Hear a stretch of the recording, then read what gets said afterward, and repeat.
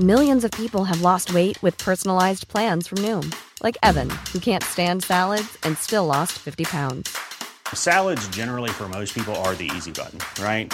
For me, that wasn't an option. I never really was a salad guy. That's just not who I am. But Noom worked for me. Get your personalized plan today at Noom.com. Real Noom user compensated to provide their story. In 4 weeks, the typical Noom user can expect to lose 1 to 2 pounds per week. Individual results may vary. Quality sleep is essential. That's why the Sleep Number Smart Bed is designed for your ever-evolving sleep needs. Need a bed that's firmer or softer on either side? Helps you sleep at a comfortable temperature? Sleep Number Smart Beds let you individualize your comfort, so you sleep better together. J.D. Power ranks Sleep Number number 1 in customer satisfaction with mattresses purchased in-store. And now, save 50% on the Sleep Number Limited Edition Smart Bed for a limited time. For J.D. Power 2023 award information, visit jdpower.com/awards. Only at a Sleep Number store or sleepnumber.com.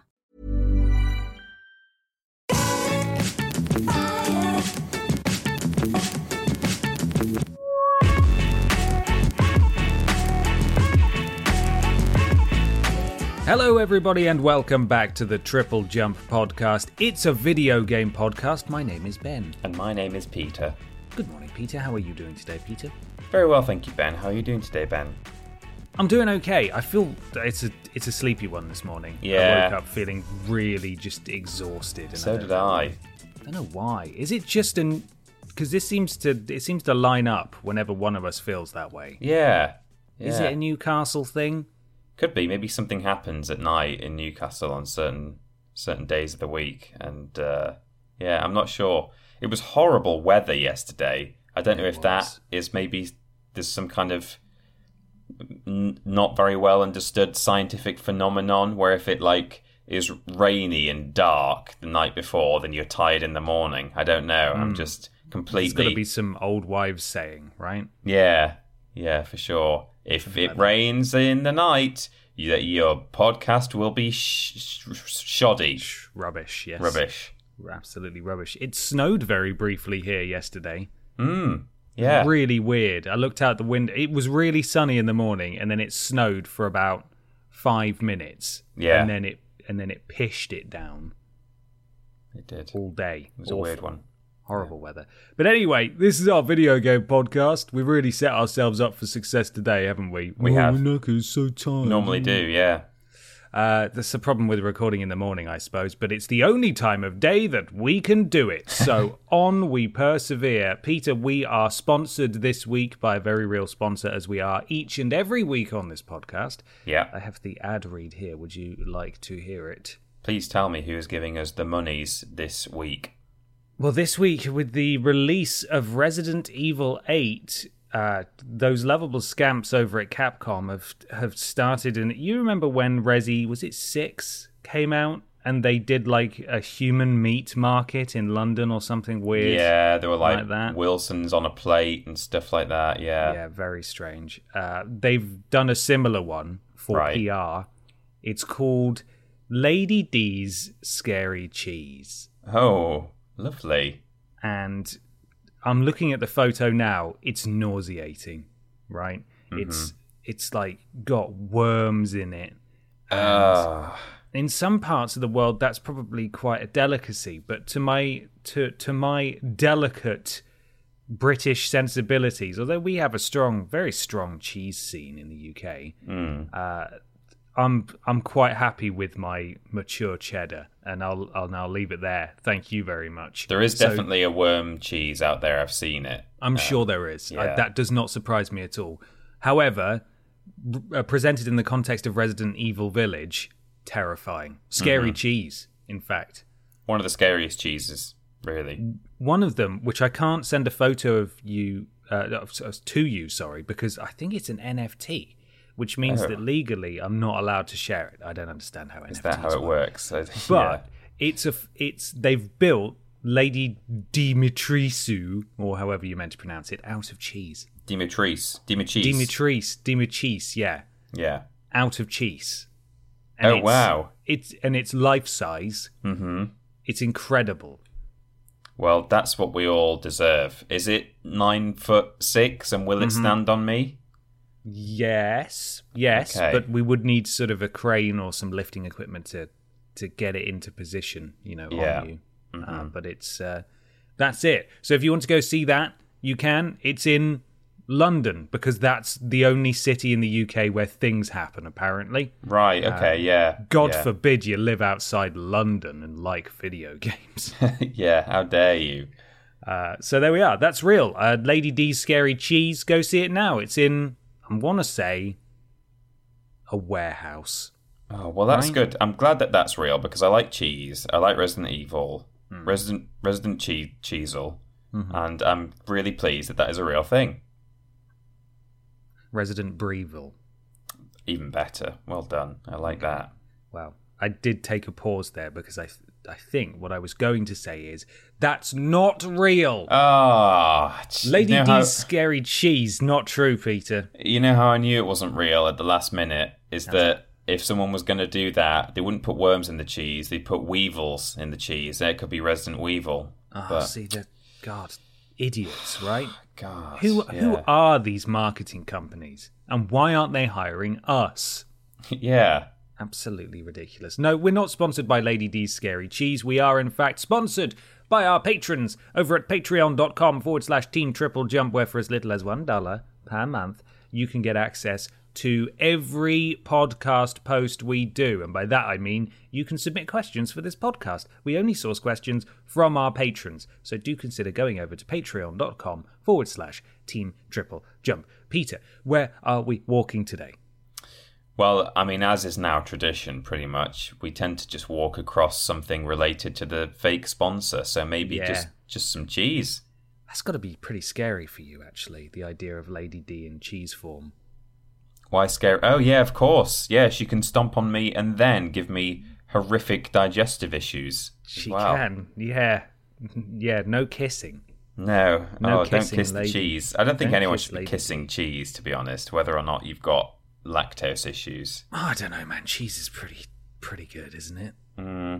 I think I would... If the right... I'm just saying if the right cheese presented itself to me, I wouldn't turn down a little... cheese little kiss. Smooch, yeah. Yeah, a little cheese kiss. So enjoy that big photo, people who do not enjoy cheese. Yeah. Hopefully James has picked a nice looking cheese. You know what's an aesthetically appealing cheese? Edam. Edam, yeah. Or Gouda, one with big holes in. I've probably conflated a hard, the two. holy cheese. Precisely. Waxy.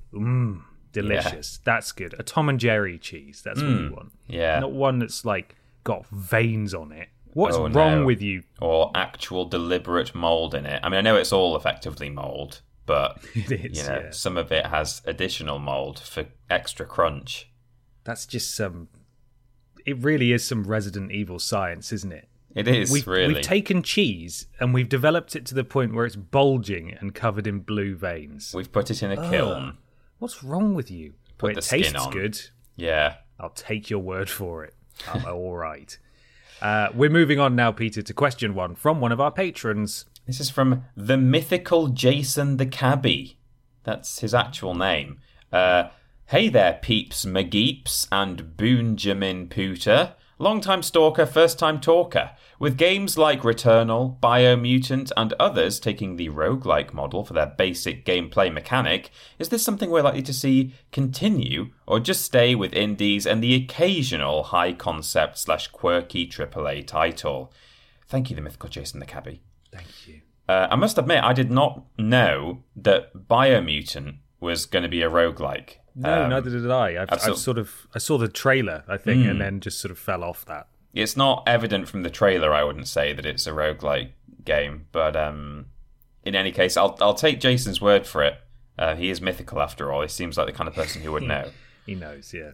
But in any case, I think... I mean, my short answer would just be that I reckon it's not going to... I don't think it's likely to become a new trend where lots of AAA games now kind of take up the roguelike genre and think, oh yeah, this is where gaming is going now. I think it's just going to be the case that, yeah, there are some occasional AAA titles that are roguelike. It's mostly still going to be the indie scene that is giving us the most roguelikes. Partly because I think it's difficult, not impossible, of course, but it's more difficult to present a cohesive, believable story set in a world where death is kind of necessary and, you know, the world potentially changes every time you die. Like, I don't see, obviously with Returnal, that's got very much its own, they built the story around the mechanic to make it kind of, you know, it's all part of the world. But you couldn't do, you know, a roguelike Naughty Dog third-person action-adventure game, or you couldn't do a roguelike first-person shoot. Well, you could do examples of those, but you couldn't do lots of them. You know, it couldn't become a trend where you do roguelikes of these big popular kinds of games that we're all playing at the moment. So I don't know. I don't think it's going to become a huge thing, but I'm sure we'll see more in the future. And, you know, I could very much be wrong, especially if this proves to be a hugely successful game, Returnal, and Biomutant as well within its own realm. I know that's not going to take the world by storm just because of its scale, but, you know, likewise, if that sells well, maybe we'll see more. But I don't think it's going to be a huge thing.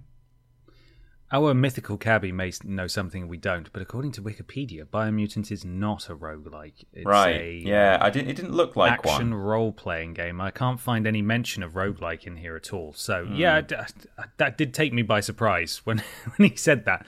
It may well be true in a sense, but certainly I can't see anything here that mentions that. Yeah, so Returnal is a game that I'm enjoying. I'll talk a little bit more about it in what we play in, and well, in just a second, and also talked all about it in a Quipscope that released earlier this week on the channel if you want to see some gameplay. I don't like roguelikes. I don't think they're bad games. It's just not a genre that I enjoy. Yeah. And quite frankly, we've reached a point with the AAA scene where there's sort of a reputation for every other game being a narrative, single-player, story-driven experience, which I would argue is just not true, because you've still got your Assassin's Creeds, your Call of Duties, you know, all your sports games, all that kind of stuff. But as someone who really enjoys those games, I could quite frankly take as many of those as publishers and developers can produce, quite frankly, because I think they're fantastic. But there's definitely space in the AAA zone for genres perhaps previously almost exclusively associated with indie games to take that step into having a bigger budget and being put in front of more people. I don't like roguelikes because I like to feel a sense of progression and achievement when I'm playing games. Yeah. And while that is certainly true in roguelikes, you know, using Returnal as an example, as the first roguelike that I've really actually stuck with and played for a decent amount of time, you do pass certain milestones and you do get certain, you know, permanent upgrades, but the fact that you're reset every time, as a concept, I don't find that particularly alluring. And even though I am enjoying Returnal and I do like it, that I feel is perhaps in spite of the genre that it's in. And I can tell you for a fact that I once I finished it, I will never play this game again because I don't feel like I need to. It's a challenge that I'm going to overcome, and it's just not the type of challenge that I would enjoy experiencing more than once. Yeah. So while I would welcome roguelikes and other genres that aren't usually seen in the AAA space to the AAA space, because I think that kind of innovation and the term I'm looking for is gone from my brain. Variety, that's it, is good for the industry. To have those genres be seen and explored and tried out and brought to more people. I can't say that I will necessarily be getting them. Hades, obviously, is another roguelike that went down a storm last year. It did, yeah. Won several Game of the Year awards, looks fantastic. And that, before Returnal, was the game that I was thinking, maybe that's the roguelike that actually gets me. But even if the story and the characters are great, if the core concept is dying and restarting over and over again, and it's, you know, you're your fate and success is largely down to your own ability, but even more largely, that's not correct, down to RNG and, the way the course is laid out before you and the weapons that are presented and the order that the enemies appear, then I don't know if that's just something I want to throw myself into. I don't know if that's really going to be something that I will enjoy.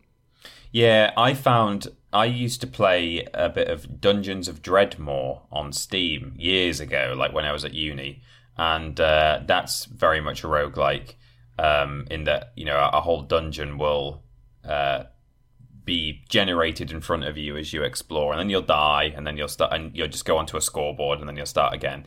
And I remember playing that game thinking, I'm never gonna complete this game. I know that there must be an end goal where you escape the dungeon or fight a final boss or something. I'm never gonna get beyond level 2 or 3 of this dungeon because I'm just not very good at it. You don't know what to expect, and yeah, all right, I could play it over and over again until I just know the whole thing back to front and I'm prepared for any situation. But the level of RNG and the limit on how much you can actually prepare ahead of time, for me, wasn't that appealing. I'm sure for some people that's probably exactly what is appealing about the genre. But I agree with you in that, I'll happily play the odd roguelike and enjoy it for what it is, but it's not for me as such, kind of in the bigger picture. So, yeah, I agree. And outside of the inflated price of Returnal, and inflated perhaps isn't the fairest description, but certainly £70 is more than £55. Yeah. I'm really interested to see what the general reception is. I've had a few people, when they've seen me playing it, just ask, is it any good? Because they know it's the next big PS5 exclusive. But I just think people aren't necessarily, the mainstream certainly perhaps isn't necessarily ready for this genre without it being maybe dumbed down to the point where it's not really recognizable as a roguelike anymore. If they make it more accessible, then does that not just change what it is, at its core? And Soulsborne games are hugely popular, very, very successful franchise, and those games are, they're challenging, they're tough, they take a lot of learning and trying again. But roguelike, I think, is just in a class of its own because it's a concept that even Soulsborne games don't have, which is you lose everything. You've got to start all over again. And then the world changes. And then the world changes. You can't even get good at the world. Yeah, so I don't know. I don't know if the mainstream audience is ready for it to justify your EAs, your Ubisofts, your Activisions pumping money into this genre. But we'll see. We'll see how Returnal does. It's reviewed well, but I don't know that it's going to sell very well. Mm-hmm. Yeah. And that's the proof is in the pudding, Peter. And the pudding in this case is a football. Oh, yum yum. Would you like to talk about potentially some more Returnal in the section where we discuss the games we have been playing that we call What We Play In? Wow, we're on fire today, aren't we? Yeah. It's What We Play In time. Peter, what are you playing? I've played a rate load lot of Minecraft this week. Ooh, solo or with friends? With friends. Nice. I've not done any solo. It might get to the point, as we talked about, I think last week on the podcast, maybe it was the week before, when I was saying that I've been playing Minecraft. There may come a point where the group decides, yeah, I'm kind of done with our Minecraft world now. Let's go back to whatever it is that we all prefer to play, whether it's, Warzone or something else, which is, in your case, that's what happened. But for now, everyone is still playing. We're having a good time. It's true full survival mode. There are mobs, and we have to, go and get all of our materials legit. It's fun just like building farms and things and trying to automate stuff with redstone. And that game, though, it's just, I will never get used to all the new things in it now. I'll just never, ever know and understand everything that is in there. There was a time where I knew every block and what every block did and where you would find it, several versions ago. I say several, many, many versions ago. And now that's not the case. There's all kinds of redstone blocks and things that there's one person in our group who knows new Minecraft very well. He knows all the latest stuff, and he's able to use those really well when we're doing circuits and stuff to automate farms and things. And there's comparators and the daylight detectors, I think, and all sorts of things. I don't know what to do with it all, but in any case, it's very good, and it's just nice, that game, isn't it? When the music just kicks in at random, and it's a very zen game. Whether you're playing kind of creatively like we did. Well, actually, no, we didn't, did we? When we did our stuff, we mined everything legit. I just kind of forgot that it was. Did we do it peaceful? I think that was peaceful. It was peaceful, but we did have to. No creative mode is how we played it.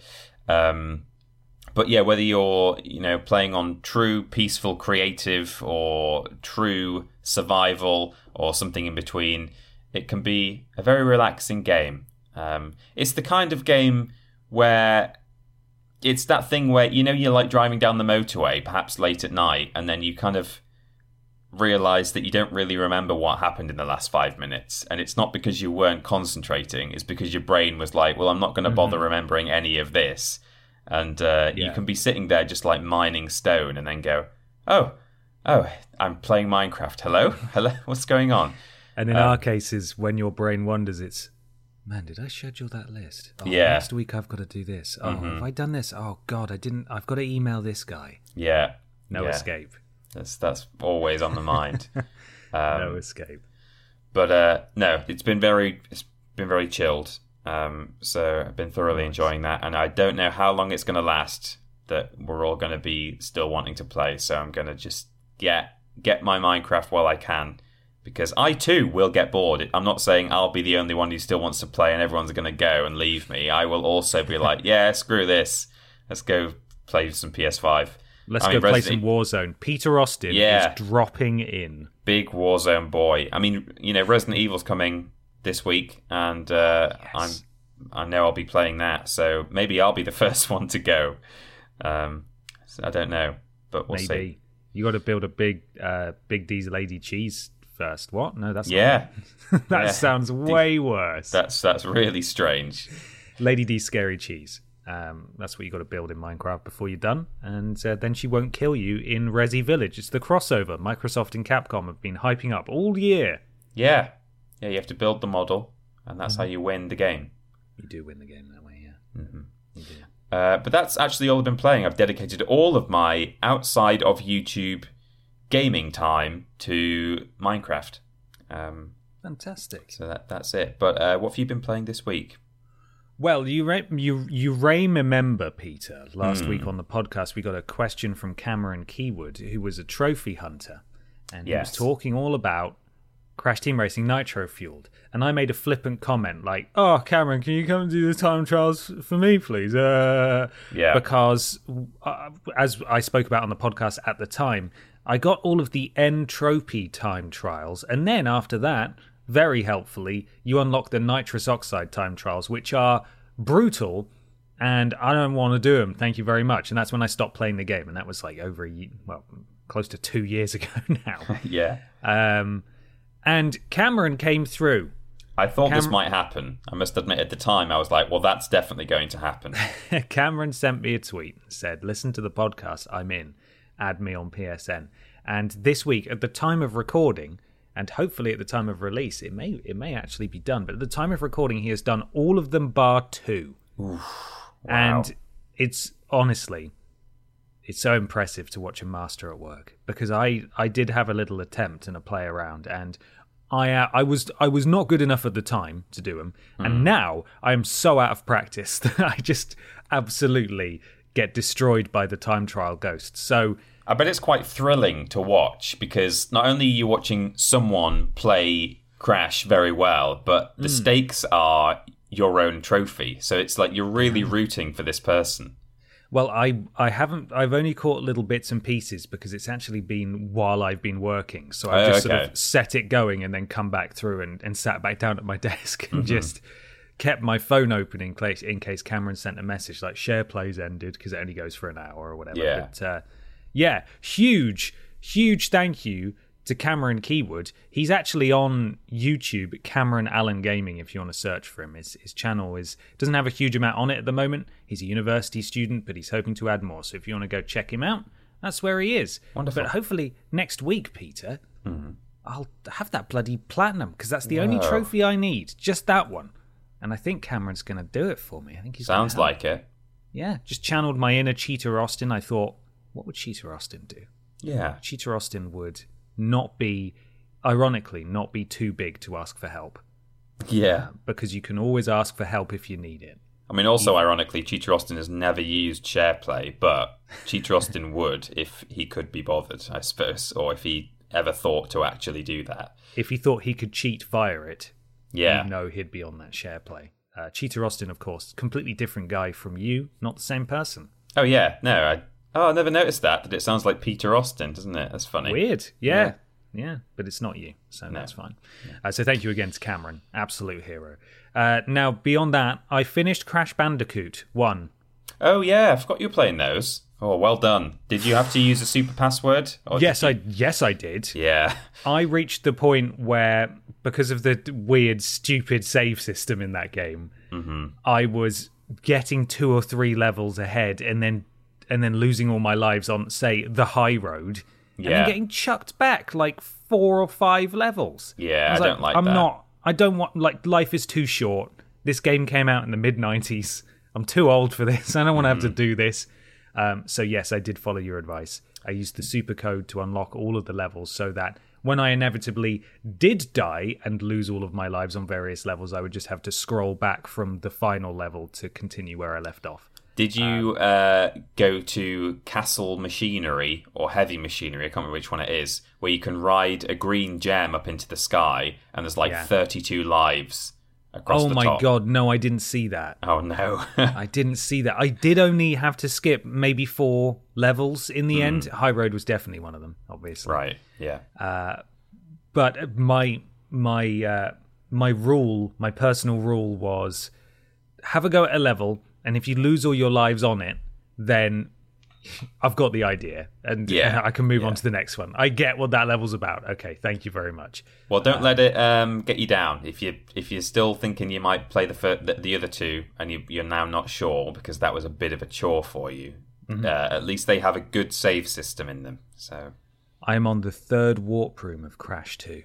Ooh, wonderful. It's night and day, isn't it? Those 2 games. It's just so much more accessible, and it's just got so many quality of life improvements. The saves, the short levels, the fact you come back to a warp room, it's great. It's way better than Crash 1, and I will stick with it. I don't know, how many warp rooms are there in Crash 2? About 5 or something. Okay.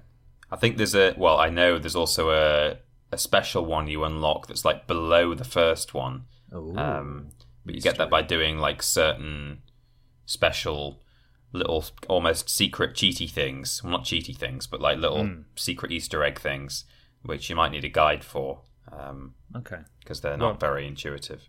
I'm not going for the 100% collectible boxes, get all the gem stuff. It's just I'm on a tour. I'm just sort of on a tour of the Crash games. Yeah, like I'm a tourist passing through. Like, oh, look at that. This is fun, isn't it? I finished it. I did it. Did you really finish it though? Did you do everything? Of course not.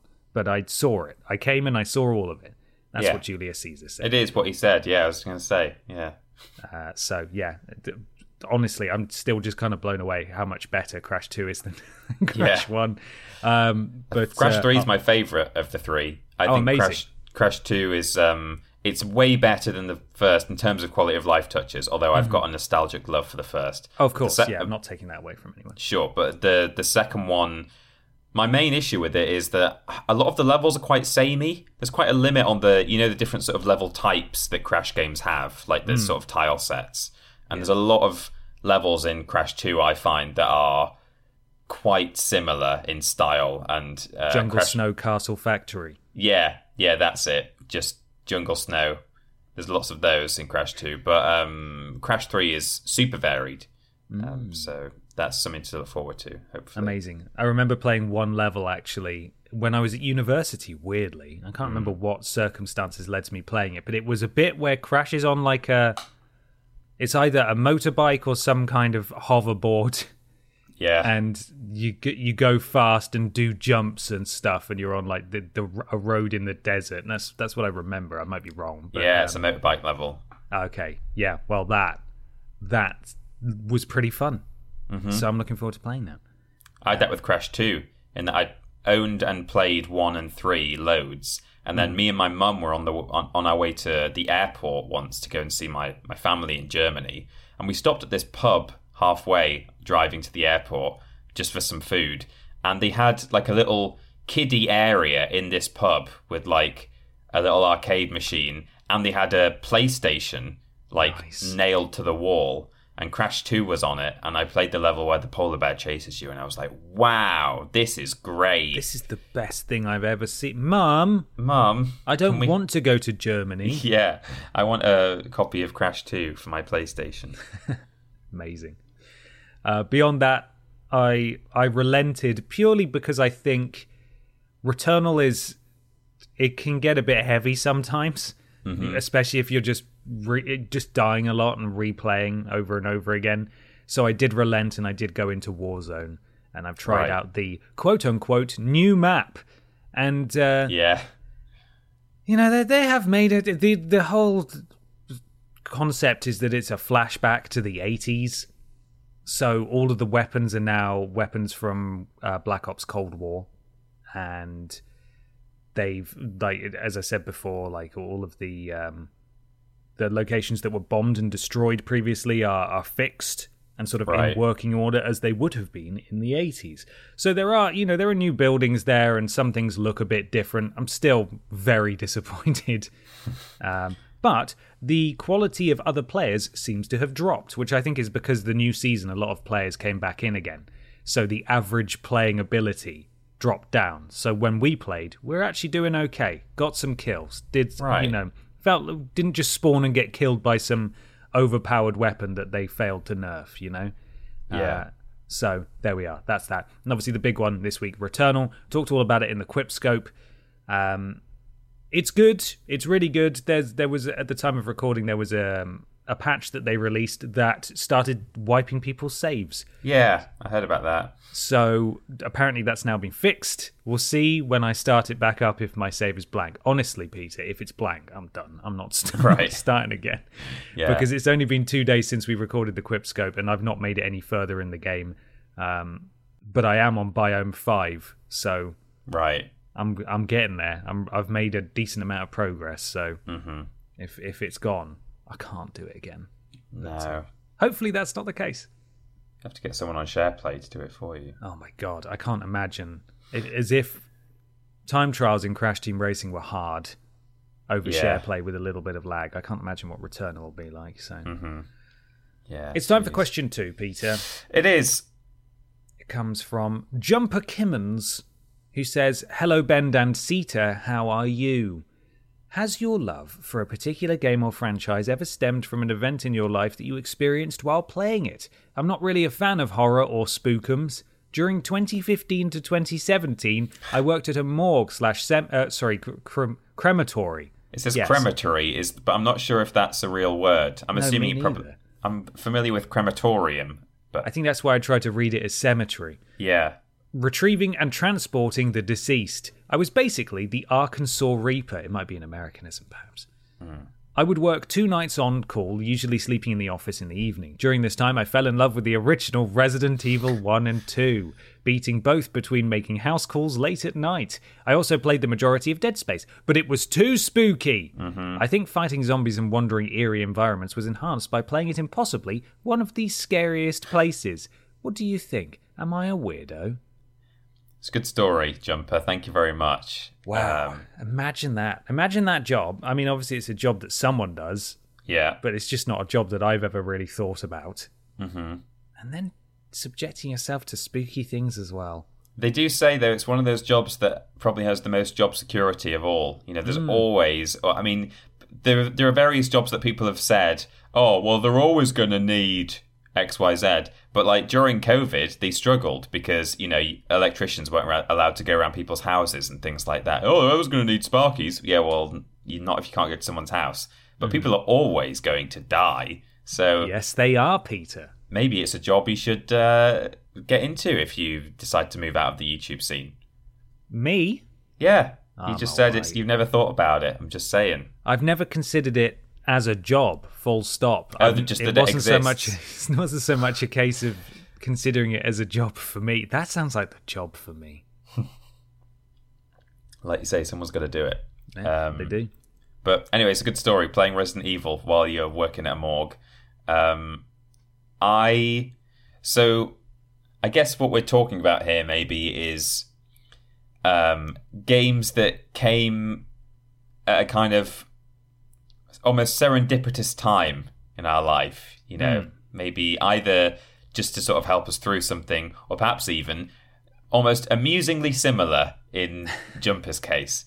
I think I obviously want to just avoid ground that I've already trodden in previous What This Game Means to Me episodes, where I talked about Spyro and Beyond Good and Evil in my two outings.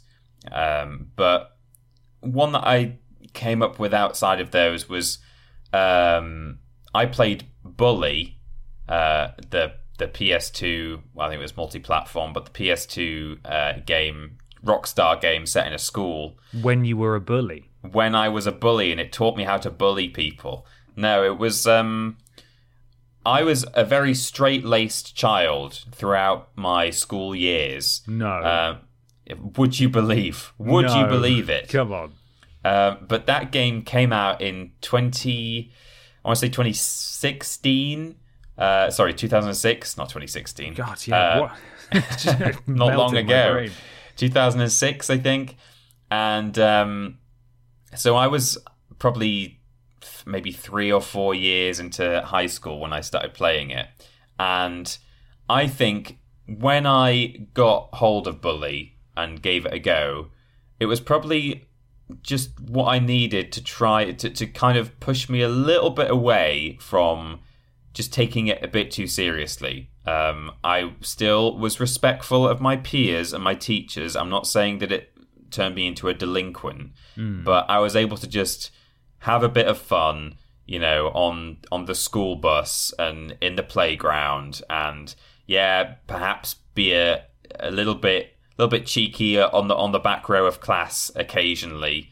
You know, I don't want to give the impression that I suddenly turned into some arsehole because I looked at Jimmy Hopkins and thought, yeah, that's who I want to be. Yeah. But it just sort of showed that, like, oh, you can kind of, you know, have fun at school. It's an institution, but there's, you know, almost an interesting social structure, and, you know, people have their own little adventures. So I think there was something in that, you know, I guess the way to encapsulate it all is that before I played Bully, I always had my top button fastened and my shirt tucked in.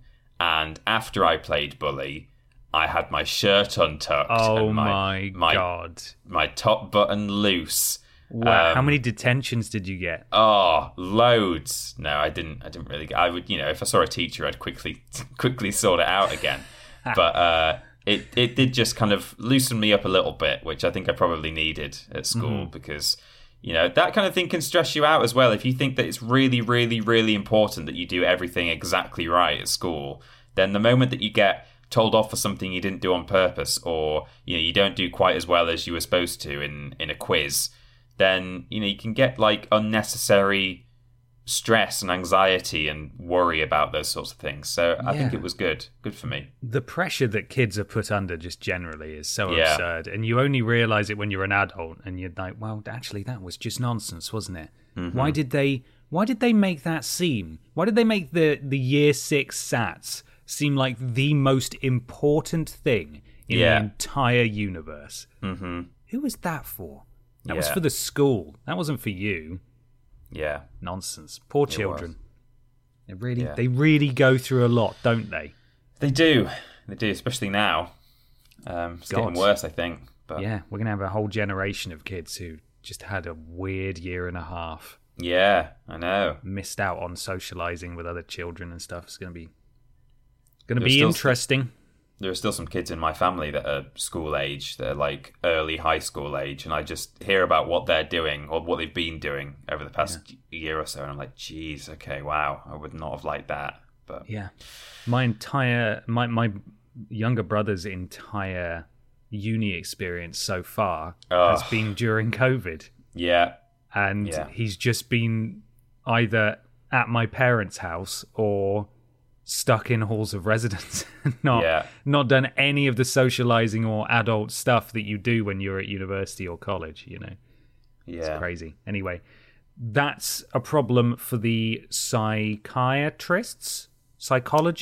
yeah. Well, both. It depends what the issue is, I think. But Maybe yeah. Jumper Kimmins as well.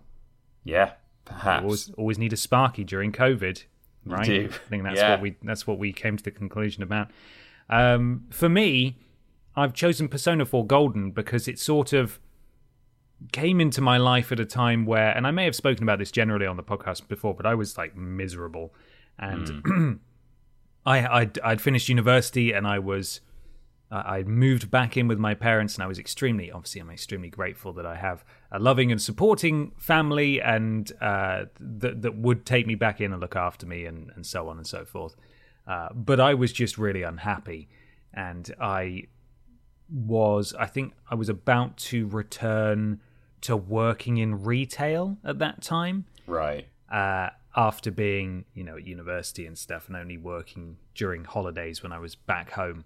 And we were on like a family holiday, and I took my Vita and Persona 4 Golden, and I'd never played it before, and I was just like, it completely whisked me away to this world that I just couldn't even conceive of, which, as it turns out, is just Japan. Yeah. Which, is pretty easy to conceive of, actually. But the way that the game presented living in that place, and the people you came across, and the names of, the sort of honorifics and foodstuffs and just everyday normal stuff that goes on in Japan was just like, it was such an escape for me. And then you add on top of that, obviously, the kids all teaming up to fight gods and stuff, and that's obviously ludicrous, but it was just, the whole thing I found was so endearing and brilliantly put together that it really provided an escape for me in a way that I don't think any other game ever has. And a lot of people have that when, they're going through rough patches in their life or whatever, and they need an escape, and sometimes it's music, sometimes it's movies, sometimes it's games. And for me at that moment, it was definitely Persona 4 Golden. Gave me that escape from reality. Yeah. That's good. Yeah. Games are good sometimes. They are. Sometimes. Sure. Occasionally. Yeah. And then there's Fortnite, am I right? Bloody Fortnite. You might say that. It's funny that you should mention Fortnite when we're moving on to our next section. Wow. This is incredible. Yeah, which is just reach for your which is called weird news. Oh goodness. Millions of people have lost weight with personalized plans from Noom. Like Evan, who can't stand salads and still lost 50 pounds. Salads generally for most people are the easy button, right? For me, that wasn't an option. I never really was a salad guy. That's just not who I am. But Noom worked for me. Get your personalized plan today at Noom.com. Real Noom user compensated to provide their story. In 4 weeks, the typical Noom user can expect to lose 1 to 2 pounds per week. Individual results may vary. A lot can happen in 3 years, like a chatbot may be your new best friend. But what won't change? Needing health insurance. United Healthcare Tri-Term Medical Plans, underwritten by Golden Rule Insurance Company, offer flexible, budget-friendly coverage that lasts nearly 3 years in some states. Learn more at uh1.com. Quality sleep is essential. That's why the Sleep Number Smart Bed is designed for your ever-evolving sleep needs. Need a bed that's firmer or softer on either side? Helps you sleep at a comfortable temperature? Sleep Number Smart Beds let you individualize your comfort so you sleep better together. JD Power ranks Sleep Number number 1 in customer satisfaction with mattresses purchased in-store. And now, save 50% on the Sleep Number Limited Edition Smart Bed for a limited time. For JD Power 2023 award information, visit jdpower.com/awards. Only at a Sleep Number store or sleepnumber.com. Weird news time. Peter, do you have a weird piece of video game news for me? I've got a weird Fortnite news. It was submitted to me via Twitter DM from Ern Arrowsmith. We know that one. We do. This is according to PCGamer.com. Although it was written up several places, but this is the one here. Because I've got it open in 3 tabs in different write-ups, but this is the one. Court accidentally opens Epic versus Apple dial-in line to all speakers, Fortnite kids go nuts. Fortnite kids go nuts. Right, yeah. This is written by Tyler Wilde, as I say, on PCGamer.com. A little subtitle, calls to free Fortnite were heard by a US district court this morning. Right. The article begins. Always double-check your conference call settings. The Epic versus Apple trial began this morning with kids yelling over the top of each other on a packed phone line. I would suck all of you to get Fortnite Mobile back, said one voice. Wow. That's not something a kid should say. I missed the commotion when I dialed in to hear Epic's opening statement, says the writer of this article. But QZ reporter Nicholas Rivero caught it, link, as did The Verge, link. While much civil court business has been taking place over Zoom since the start of the COVID-19 pandemic, the Epic versus Apple trial is being held in person. Participants are required to wear masks, and the number of people in the courtroom is restricted. So that the public, press, and each party's extended legal team can listen in, the speakers have been mic'd, and audio from the court is being broadcast live on dial-in lines that support a few hundred people. The lines are not supposed to let anyone outside the courtroom talk, but apparently this morning they did.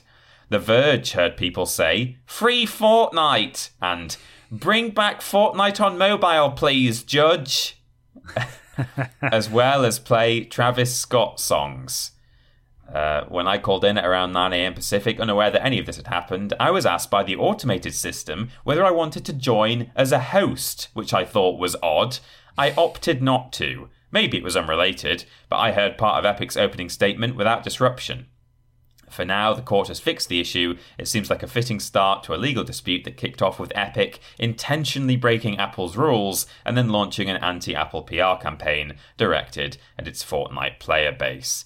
There is a link.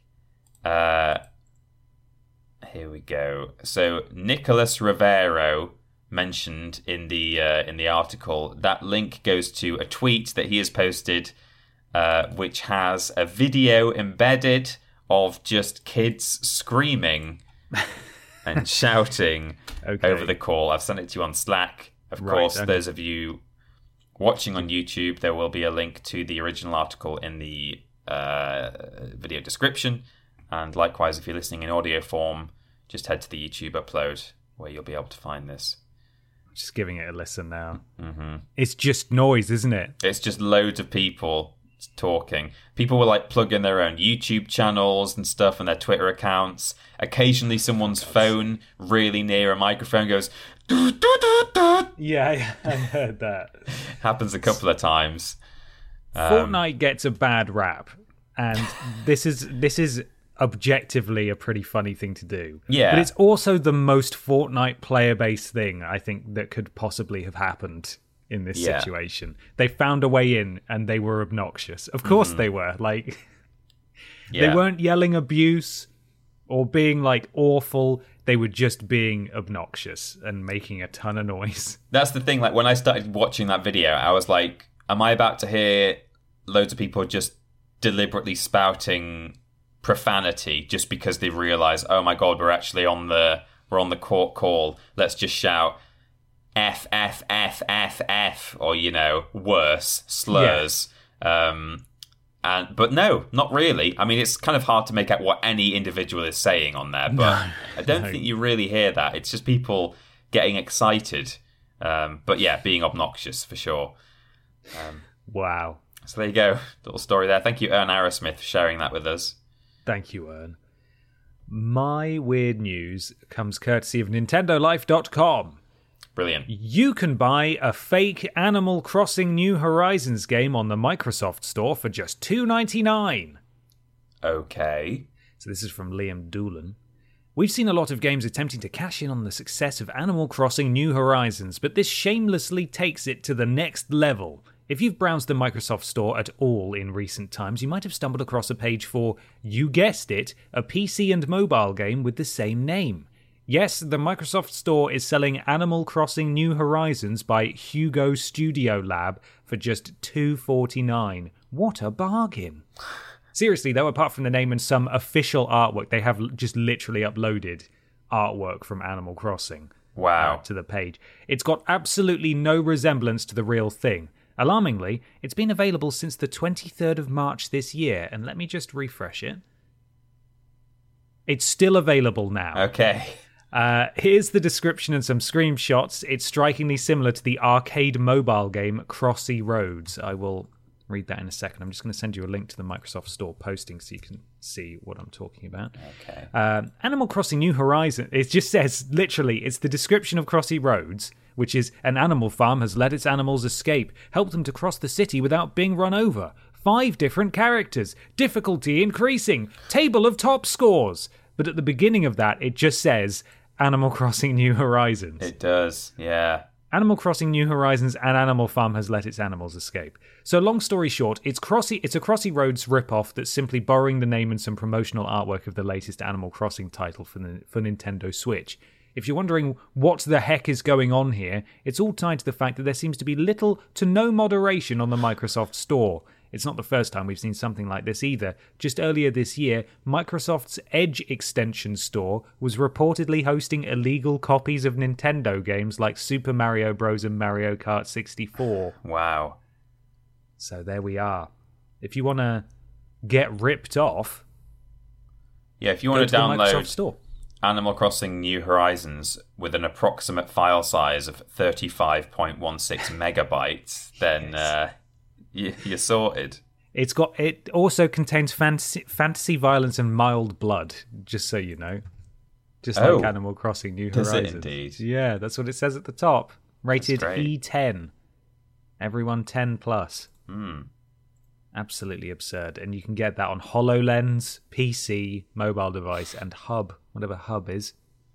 Great. There you are. Go get it. That's very weird. Someone needs to sort that out. Microsoft, what are you doing? Nintendo will move on a fan mod like that. Yeah. But you upload a game pretending to be theirs, they won't do anything for months. It's true. That's weird, that, isn't it? Yeah. Yeah. Priorities. I think you were right to refresh it before. I mean, it could go down at any moment, that game. It could. It's been up for nearly 2 months. Yeah, God. Well, at time of publishing this podcast, it might have gone, but we'll see. We will. It's time for question 3. This is from Big the Cat, who says, what's you guys' I never know what to say for that, but people put your guys quite often. What's your guys' favourite in-game song? I.e., a song that was solely written for the game and sung by an in-game character or in-world historical figure. Mine is Death to Squishies by Courtney Gears from Ratchet & Clank. Now, the first time I read this question, I misinterpreted it as like real world songs that have made it into video games. Then I reread the question and sort of understood it, but my answers don't quite fit with what comes after IE, which is a song written for the game and sung by an in-game character. So I came up with, at first, the Skyrim main theme, the Dovahkiin choral song, which obviously is not a kind of The pop Dragonborn song. sings that, yeah. It was in the trailer, and you get it in like on the loading screen a little bit and stuff like that. And actually, when you fight dragons, I think it plays sometimes as well. But I know that's obviously not kind of popular music style. It's very much a fantasy OST sort of thing. But it's got, a choir. It's got a chorus of people singing. So I thought that kind of counts. But I've brought a couple of others as well, just to truly answer the question. One that's also a little bit tenuous, but I really liked, was in Portal 2, there's the song that the turrets sing, not the one at the end. So they sing a song about, I can't remember what it's called now. It's something to do with the fact that Still you're Alive? No, Still Alive was from the first game. Oh, was it? What was this? Yeah. Portal 2 ended with a CG cutscene of a load of turrets singing something about the fact that you're leaving. Yeah. Are you sure it's not Still Alive? Am I conflating that with the first one? I could have sworn that was the second one. No, yeah, Still Alive was the first one on the credit sequence. Right, okay.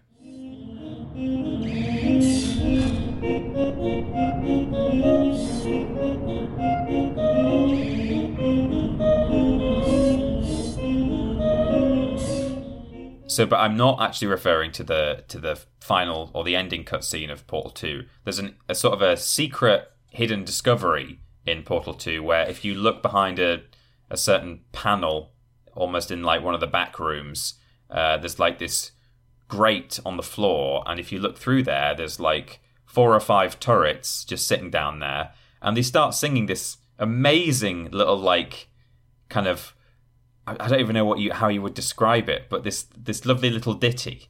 And turret opera, I think, is how it's described. Right, okay. I think, well, no, that's the ending thing again, because there's like a really chunky turret in the ending cutscene that's like doing a big solo, and that's the opera. But the thing I'm talking about is like there's just 4 or 5 turrets, and they're kind of going do do do do do do do do do, like singing a little boppy song like that. And it's as much as the song is kind of, like I say, it's a bit of a bop.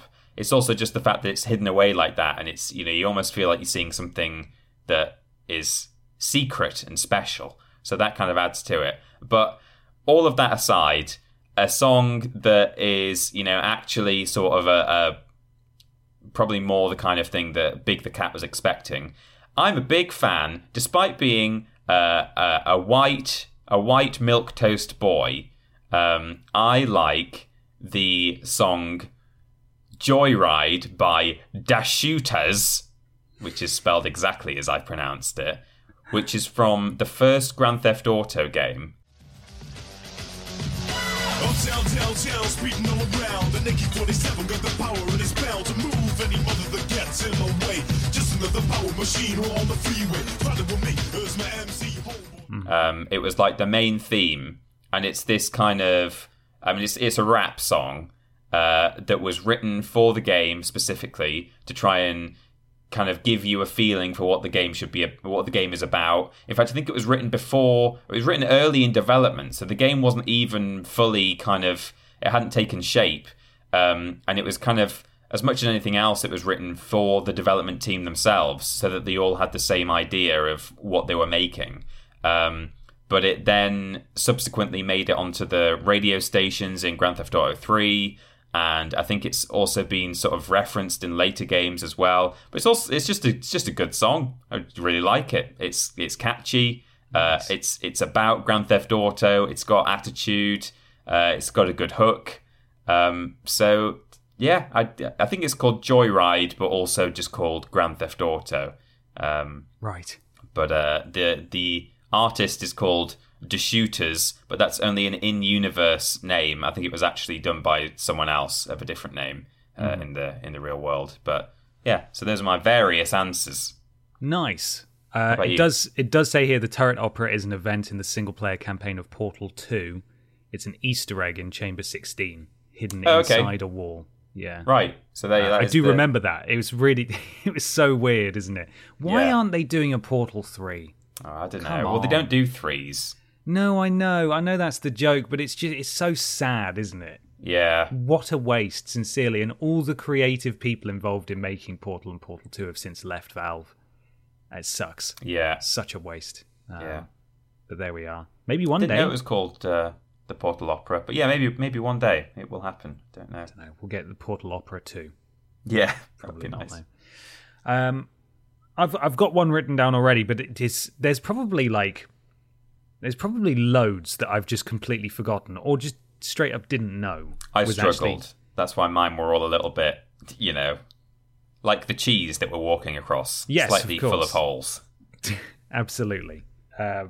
So one came to mind just a minute ago, and that was the award-winning performance of Booker DeWitt and what's her name? The one you rescue in BioShock Infinite. The one Elizabeth. who can make the sky holes. Elizabeth. Yeah.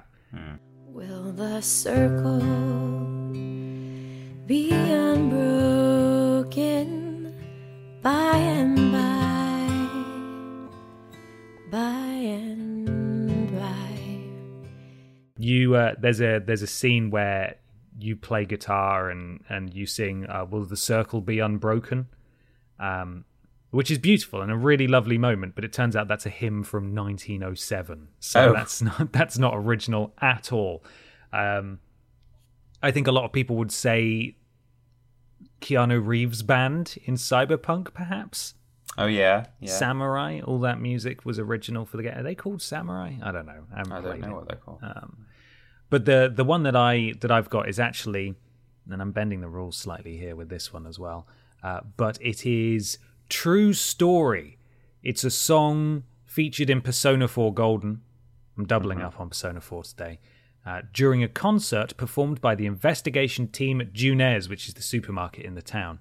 Thinking hard about it doesn't help you want it. Say hello. We gotta say goodbye. That's unlike it. Just those words you really need. An English version of the song appears in the localized version of the game, performed by Laura Bailey, Risei's English voice actress. So Risei is an idol. So she's like a pop star and an actress and a model and all that kind of stuff. Mm-hmm. And what do you know? She ends up in your town. What are the chances? I don't know. The life of an anime protagonist, right? Yeah. And she becomes one of your friends. And you and your friends are like terrible at music, but the musical act drops out at some local concert and you all have to step up. And it's just quite a sweet moment where you're all there. It's like one of the game's few actual anime cutscenes. So it's properly, all the characters are rendered and so on. Right. And it's not in-game graphics. And it's a great moment. And it's a really catchy song that after I experienced it again while playing it through earlier this year, I just had it stuck in my head for weeks afterwards. Mm-hmm. And it did actually feature, apparently, on the 9th episode of the anime, Persona 4 The Animation, which came out before Persona 4 Golden, because this was an additional scene that they added in. Right. So it did appear elsewhere before. However, that was in Japanese. And so I'm going to say that it's okay for an answer. Mm-hmm. Good. Well, we both got there, sort of. I think almost every answer we gave didn't quite fit in with the requirements, but caveats, yeah. There will definitely be some that both of us are not remembering that are from games we really like. And yeah, I don't know. It's hard sometimes to answer these questions. Like normally, as soon as we hit the stop button when we've done a podcast, it's like, oh, should have said that, But let us know in the comments yours, because I'm sure we'll be forgetting some. Absolutely, please do. Yeah, Peter, it's time to move on to something very large. Mm-hmm. Yes, it is the big discussion. It is that. Big discussion time. This week's big discussion comes from Michael Milan, who says, "Hello, glorious gents. Have you ever had a moment in a game that changed the way you view the gaming medium as a whole? For example, for me, the burned down lighthouse sequence in Beyond Good and Evil, as well as the Dead, Then Not Dead series of events with Uncle Page?" Yeah. Is that how you say that? It is. Yeah. Peter? Yeah, hello. You still hear me? Paige? Is it Paige? Yeah, I said, yeah, he must have missed me. I had nothing come through. In that same game was the first time I realised a video game could give me a strong emotional reaction and even tears. Sorry if this question is a little obtuse. Hope you're all well. Your content is always a highlight in my week. Wonderful, thank you. Thank you, Michael. It's a good question. Thank you, Michael. So although I avoided talking about what this game means to me in the question about games that came at a significant time, I will quickly touch on one moment that I talked about in my Spyro chat, which is that it was one of my very earliest kind of epiphanies about gaming, which is that I had this memory of having once made it to the third homeworld of Spyro. There are like six different ones that you go to throughout that game, and I knew that I'd been to like a snowy place at one time. I was like, I'm sure that like one time I got to this snowy thing, and at the time I'd got there, not saved the game, because I don't think I ever saved the game back then. It was one of the first games I ever owned. Didn't really understand the notion. I wasn't very old, so I just had this vague memory. And then I did eventually one day make it back to the Magic Crafters world. I was like, I'm here. I'm at the snowy place. I was right. It was here all along. And at that point, it really clicked for me, not just about Spyro, but about video gaming in general, that, man, you can really you can progress through these things, and like you unlock new stuff, and you can like you work on them, chip away, learn new things, save the game. You know, all of these notions that we obviously take for granted because they are fundamental parts of video gaming now. At that age, that was all news to me, and I was like, goodness gracious. So that was, you know, for me, granted, we're kind of probably leaning more towards narrative moments here in this question, but I did have to just mention that in terms of a significant moment for me in just my video game history. Yeah, that's fair. And we might get a little spoilery as well as we talk about narrative stuff. We might, yeah, that's true. But in terms of a more narrative thing, I don't mind for once actually talking about Beyond Good and Evil in my answer to a podcast question, because at least it was brought up by Michael in the first place. So I agree that the lighthouse moment is a very big deal. Spoiler warning for those who don't know, Jade, the protagonist, has a load of orphans living at her lighthouse who their parents have been like killed or disappeared in the war, and she goes off and has adventures, and she kind of leaves them to fend for themselves, but I think some of them are kind of old enough to take care of the others, and there's loads of them, and they've got a shield around the lighthouse. And then at one point she goes back there after she's got embroiled in this conspiracy theory, and the whole place is burned down and all the kids are gone, and there's this harrowing cutscene where all that's left is the dog, and she's like talking to the dog and just saying like, yeah, no one can do anything about any of this, and like, you know, we should all just like leave well alone, and you know, it's hopeless and all that. And it's, yeah, the music as well that accompanies it is fantastic. But outside of that, but within Beyond Good and Evil as well, there's a moment in that game, probably one of my favorite moments in gaming of all time, kind of predates the sort of stuff that we get now from the likes of Naughty Dog and I suppose Ubisoft, where, you know, you have these big dramatic scripted events where the world is blowing up around you, and perhaps the AI companions that you might have with you are sort of scripted to do certain things. For the time, it was really impressive. You're running across this rooftop in a kind of chase sequence, and you're being fired at by all these guards, and there's ships flying overhead and stuff, blowing things up. And granted, now it looks like a bit low budget, but only, you know, for the time, it was very impressive. And the whole thing ends with you getting to the very end of this rooftop, still being chased, and you've run out of road, and you're like, well, that's it now, I'm dead. And you have to just take this leap of faith off the edge. Unfortunately, your friend is there waiting for you, and they grab your hand. But I, too, in that moment, I realised games can be super cinematic. They can be as good and as dramatic as movies can be. And, you know, again, for the time, I think Beyond Good and Evil may be one of the first games that showed me that. There have been many games that have demonstrated that since then. But, you know, if you consider that game came out in the mid-noughties, it's pretty impressive, really. So, yeah, a couple of moments in that game for me, really, that gave me that kind of feeling and realization. Nice. What are yours? Well, obviously Final Fantasy VII. Yes. As the game that got me into games, and a very narratively driven title as well, with some great characters in there. And initially, it took a while to grow on me, in that I was invested and I was interested in what was going on, and I was being swept along with the story because I'd never played a game like this before. You know, it was just Spyro and Skater Boy Man. You know, it wasn't this, whatever this. How do you even describe this? Like, what is that? How would you describe that to someone who's only ever played Spyro? Yeah. Imagine Spyro, but he kills people. Oh no, actually, that is Spyro. Imagine Spyro, but he kills people and he has fire magic. Ah, bugger. That's still Spyro, isn't it? So Spyro, but he doesn't have hands. Yeah, exactly.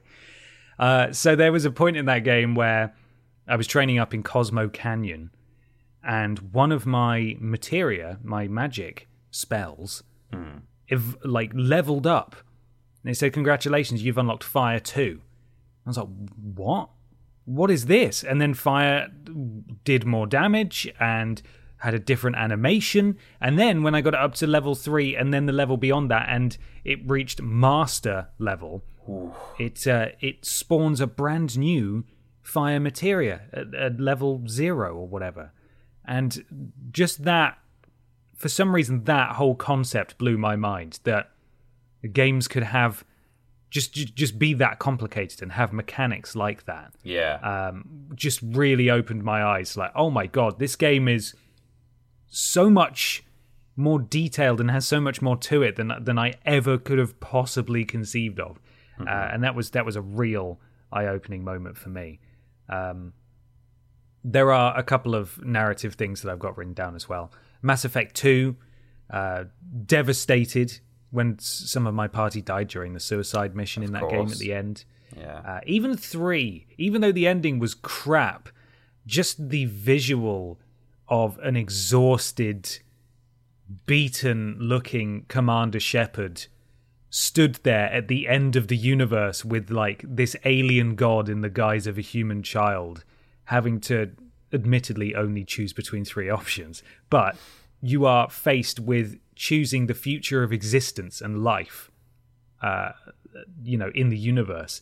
And it's got like this sad, melancholy piano music playing in the background as well. Just a very striking visual. And that moment felt like a real culmination of the series to me, even if it ultimately didn't pay off at all.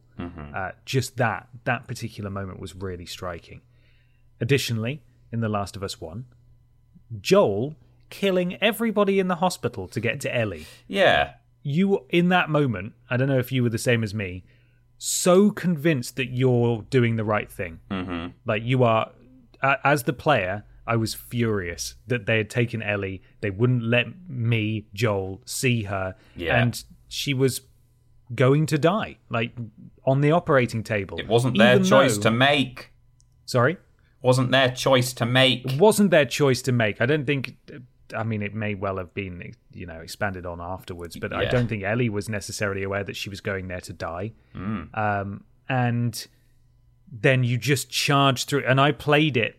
This was like perhaps one of the few times in a game where I played the game feeling the same emotions that the character you're playing as was feeling. Just anger and just being completely furious, killing everyone, everybody that gets in your way. And all tactics, I think, went out the window for me at that moment. And I just stormed through through the hospital, just destroying everyone that was in my way. And then that gut punch at the end of the game where you lie to her about what happened it's masterful. And it just ties your stomach up in knots.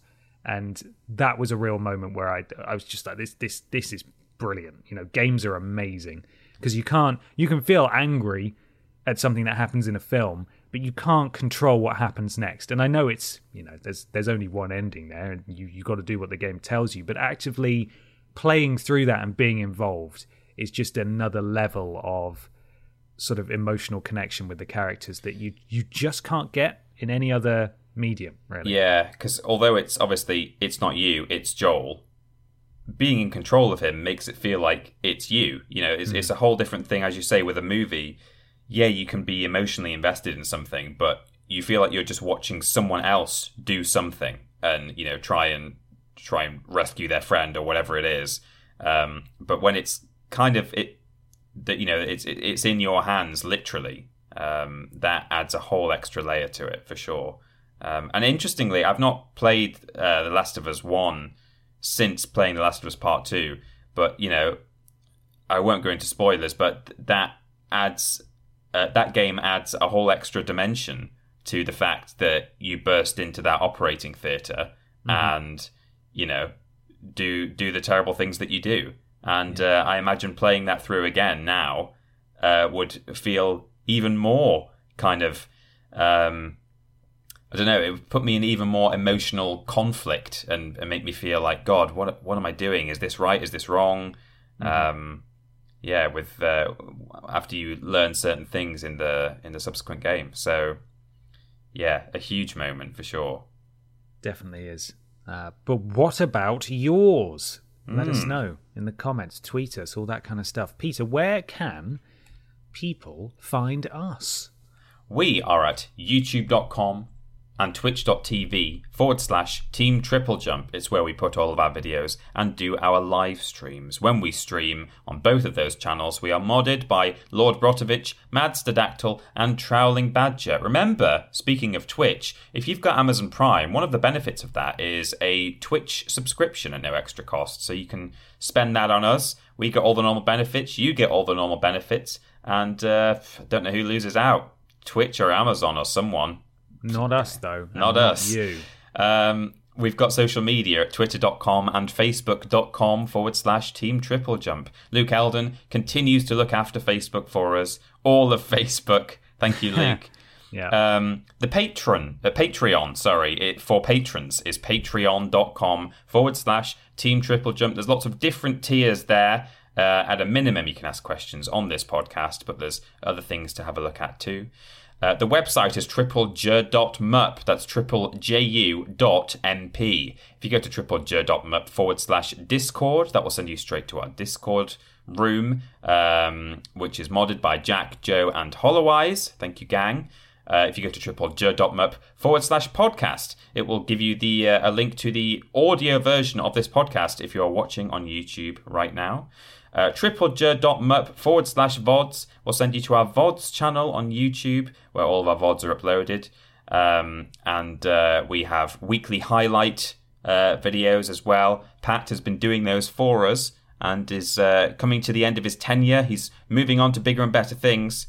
So this was the final week of highlights, wasn't it? Is that right, Ben? Yes. So the last highlights montage of the week's streams, I believe, went out on Monday of this week or Tuesday of this week. So yes, big thank you to Pat for all his hard work on those. Big thanks. They've been very much enjoyed. So thank you. Yeah. And finally, if you go to triplej.mup/shop or just go straight to triplejumpshop.com, they're the same thing. You'll go to our shop, our new, not very new anymore shop with the latest merch and hopefully brand new drops coming very soon. You can follow Triple Jump Shop on Twitter for all the latest updates on when drop number 2 is coming. There we go. Ben, hello. Hello, Ben. Hello, I can hear you now. You've been breaking up. This is Discord fun, everyone. You've been breaking up for me throughout that entire outro, and I would wait patiently to hear you talk again because I wasn't sure Right. if you were still going. We're weird. so close to the end, though. I don't We think are. it needs cutting out, so it'll be fine. You can follow Peter on Instagram and Twitter at that Peter Austin, and myself just on Twitter at confused_dude. We do lists every Tuesday, Wednesday, and Thursday. Streams every Monday, Thursday, and Friday. Thursday being the joint stream, Blaze It on YouTube. Monday and Friday being solo streams on Twitch. Worst Games Ever is fortnightly, Friday for patrons of a certain tier, Sunday for everyone else. The podcast is every Saturday, and we do shows once every other week, or thereabouts, something to do, blah, blah, blah. We'll talk about some shows in a second. Why not leave us a review on iTunes or your platform of choice? It helps something to do with Al Gore's rhythms. Thank you very much. This week, Peter, on Yes. the channel, show-wise, we've got a What It Means to Me with Matt McMuscles talking about No More Heroes. You may be familiar with Matt's work on YouTube. He does the What Happen series, I believe, and he's a fantastic video content creator man. And we thank him very much for coming along and doing a What It Means to Me. Absolutely. Really insightful. Also, we've got Returnal, the Quipscope. You can go give that a watch. There's actually a poll out. There's a poll out right now on our Patreon for all patrons to vote in. In fact, this is at the time of recording. It'll be done by the time this goes out. About whether or not people want to hear Quipscopes on the podcast feed. So they wouldn't be included in the podcast, but every time there's a new Quipscope, we would upload the audio to our podcast feed so it would appear as a separate download. And we're just getting some people's opinions, seeing whether or not that's something people would actually like. So you may see those appear soon, perhaps. It's something they do over on Cultaholic, I believe. Yes, they put all sorts on their podcast feed as well, news and Desert Island Graps and stuff. So it's something we're thinking about introducing here if people would like that. So keep an eye out. You may see those soon. Finally, Peter, one thing I forgot to put on the running order, but we definitely shouldn't forget about, is that this weekend, in fact, I believe it's still ongoing at the time of release for another 3 hours, is a 24-hour gaming streamathon in aid of the mental health charity Mind. And that is actually being run by numerous members of our community, including Lord Brotovich, the El Dude Brothers, MDes, Poison Apple a Day, Knee Deep, a gamer called Jack, Deadeye Minis, and Awesome Fox 42. That'll be kicking off on Friday night and, as I said, running through for 24 hours. Should still be live now. We've tweeted all about it. You can go to justgiving.com/gaming central if you'd like to support them. But do tune in if you happen to have downloaded this podcast and listened to it immediately and you're able to go tune in. But we have posted about it, so you can find links quite easily. And there we are, Peter. That's all. Best of luck to them. And thank you all for watching/listening. And do let us know in the comments below your answers to the big discussion question about games that sort of gave you those moments. But also, I really want to hear about those video game songs that we definitely couldn't think to include in our answers because we missed so many good ones. I know it. So let us know in the comments. Absolutely. Thank you so much for listening, everybody. Just enough time to talk about this week's sponsor once again, which is, of course, Lady D's Scary Cheese. Ooh, look out for it. It'll get you. It'll get you if you live in London, which is where all the video game events are happening, and if you want to see some weird cheese in the shape of Lady Dimitrise. And Dimitrise. we hope that you're all enjoying Resident Evil Village if you're playing it. Yeah, Right, very exciting. we're off now. We'll see you again next time. Have a lovely rest of your weekend and look after yourselves. Bye! Bye-bye.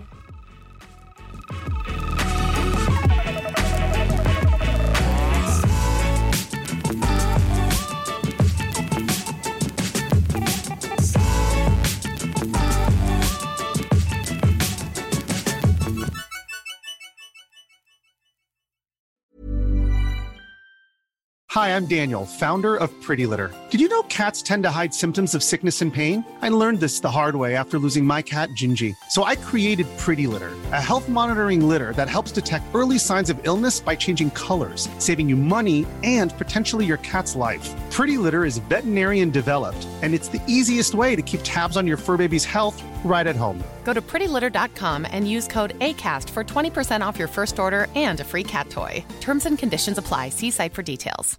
Hey, it's Paige DeSorbo from Giggly Squad. High quality fashion without the price tag. Say hello to Quince. I'm snagging high-end essentials like cozy cashmere sweaters, sleek leather jackets, fine jewelry, and so much more. With Quince being 50 to 80% less than similar brands. And they partner with factories that prioritize safe, ethical, and responsible manufacturing. I love that. Luxury quality within reach. Go to quince.com/style to get free shipping and 365-day returns on your next order. Quince.com/style.